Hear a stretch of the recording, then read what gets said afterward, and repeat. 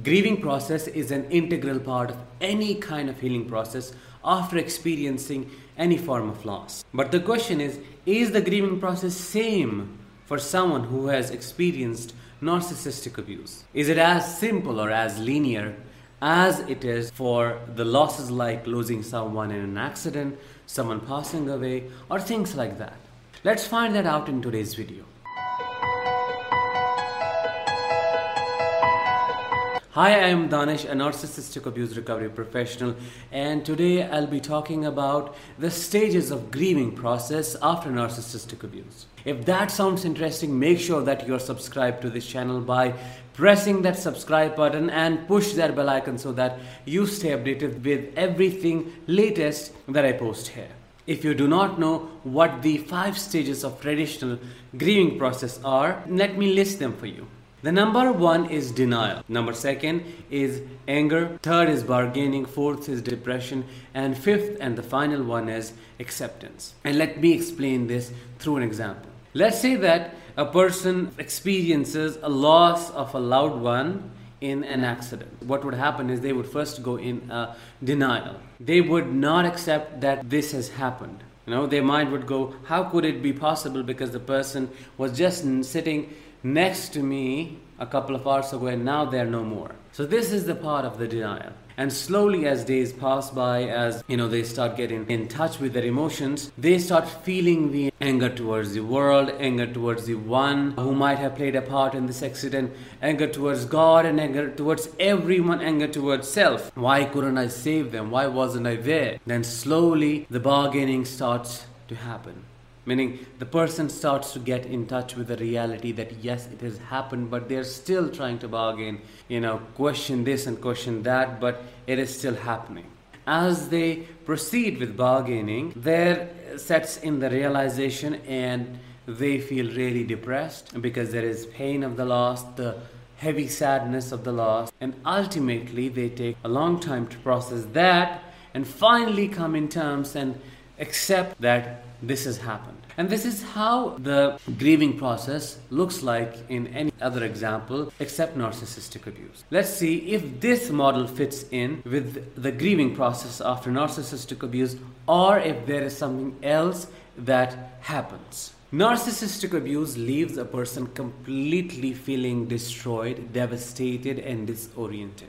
When the narcissistic relationship ends, the person leaves in complete internal as well as external shock, completely away and dissociated from their own reality. They feel unsafe in their bodies as well as the world they live in. So this is the first stage of total devastation, where the person is completely destroyed and feels that they are fading away. And then as this goes on, as the person has started to move on, or the discard has happened, the denial comes into the picture. But this denial is completely different than the denial I was talking about in the death example. This denial is induced by cognitive dissonance and intensified by trauma bonding. Even when a survivor is feeling completely devastated and destroyed, they are still struggling with the inconsistency in the thought patterns and the beliefs about the narcissist, about the relationship, about themselves. They still are floating in the waves of the questions like,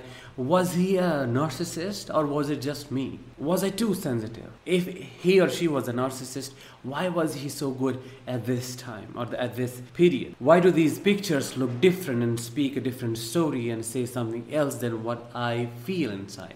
So this is the split. A person is feeling devastated, but at the same time is stuck because of the cognitive dissonance and then the trauma bonding, that is the addiction with the narcissist that keeps them stuck and most often keeps them going back to the narcissist again and again, repeating the same cycle even when feeling devastated. So in this second stage of denial, in combination with devastation, there is self-doubt. Was it me? Should I have tried more? Should I go back? Should I do this? Should I do that? This is what is going on in the second stage of the grieving process. But then as the survivor starts to connect with other people, starts to consume and look for the information online and read on narcissism, they start making sense of what has happened to them and what they have been through.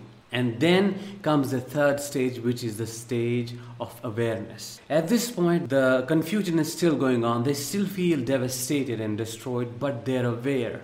They can give name to what their experiences were. They could label them. They could relate with them. Which is why if you see the people consuming the content of narcissistic abuse for the first time, they're shocked. It's like they're blown away that their experiences, it has a name. So as this awareness goes on, slowly and steadily the realization sets in as cognitive dissonance and trauma bonding reduces. The realization that it was all a lie. The realization that they fell in love with nothing. The realization that the future they were promised was all fake. The realization that the relationship that they held so close to their heart was nothing but a situation. And you and I both know that when you realize something, you feel something at the same time of the same intensity. Which means when you start realizing and accepting kind of that it was all a lie, that the promises were fake, that you fell in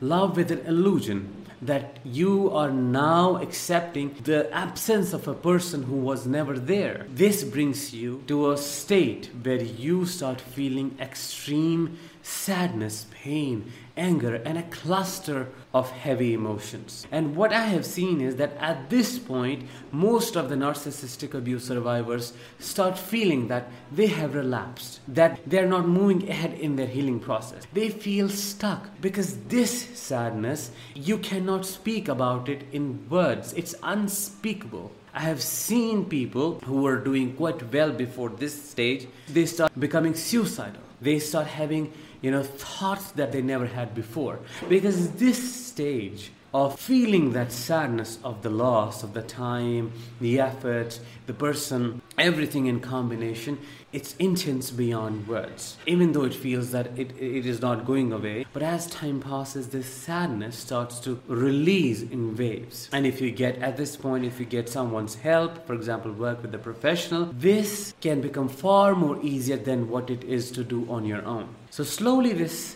sadness, these heavy emotions in combination with fear and everything else starts to process itself, and your system starts to oscillate and pendulate between extreme sadness and no sadness or no emotion at all. This is the biggest part in the stage of the grieving process. Ultimately, you are led to the stage what I call as deep healing. As you process these emotions, you come in terms with what has happened and who you are now. You slowly get in touch with your ultimate strength and then the authenticity within you, the authentic self.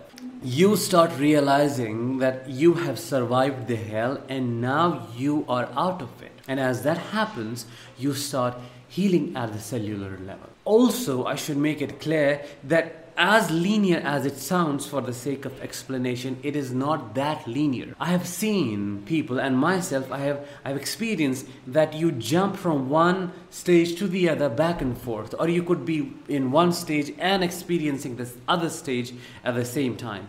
For example, you could be still having cognitive dissonance and be still trauma bonded, but at the same time you are becoming super aware and at the same time developing this deep clarity about what happened with you. So just understand that it's a very messy, mixed up process that just is very unique to you as a person, and it completes on its own whenever it is supposed to complete. I hope today I was able to help you understand what the grieving process after narcissistic abuse looks like. I'll talk with you very soon. Till then, let the healing begin.